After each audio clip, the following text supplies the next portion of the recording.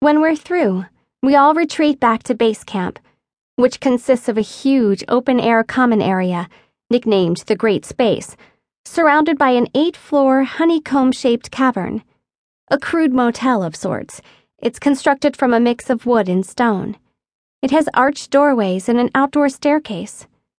Platforms lead to small cave-like rooms that act as sleeping quarters. We load and distribute the bombs among the ping tunnels leading toward the escapes for what seems like hours. It's exhausting work, and the one bright spot is that my dad, Sarah, and Josh are able to find a way to temporarily anesthetize the slug-like creature, using some kind of special code in one of the tunnels. My dad says it'll appear again, but he can't predict when or where. Josh is stationed 8 floors above me. I wonder if the setup is intentional and physical separation is another one of my dad's attempts to protect me. But if so, he underestimated our determination. As everyone heads into the common area, we manage to slip away unnoticed. Alone with Josh, I walk around his circular room, tracing the rough edges of the wall with my fingers. I feel bad about not telling the others, or even my dad, about the fate of their friends. But before we inform everyone that there's a decent chance none of us will make it back home, we really need to discuss it. I don't know, Josh says. It's just, what's the point of telling them? He's sitting cross-legged on the floor, leaning back on his hands and watching me. It will kill morale, and that will jeopardize the mission, because psychologically, everyone will be a mess, which could kill them for real. And they might even boycott the mission altogether, and then what would we do? I understand the military perspective. Morale is more important than weapons. But don't they deserve to know? How can I continue to keep this secret from my dad? You're really quiet, Josh says.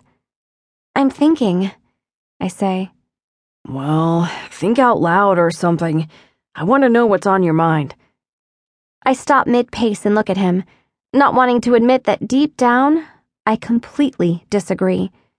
We definitely don't need any tension between us. It's okay, he says, coaxing me with a warm smile. I feel we need to tell them the truth, I say. If I were in their shoes, I would want to know. Josh stands and brushes the ash off his pants. Then he walks over and steps in front of me, blocking my path. He slowly runs the back of his hand down my cheek, and the tension in my body begins to release. People have kept things from you, including me, he says softly. But sometimes you need to have secrets. They're not always bad. Sometimes they serve a noble purpose, like when you're trying to protect someone.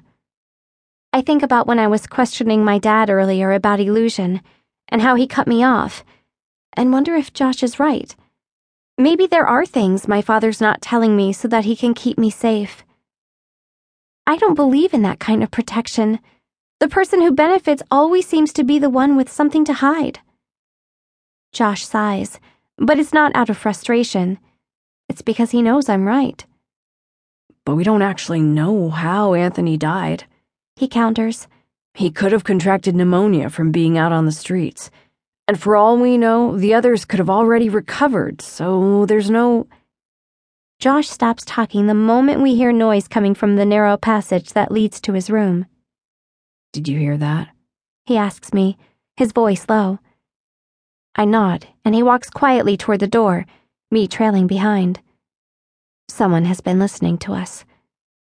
We step in front of the archway just in time to lock eyes with a girl wearing a filthy sundress, tears streaming down her face.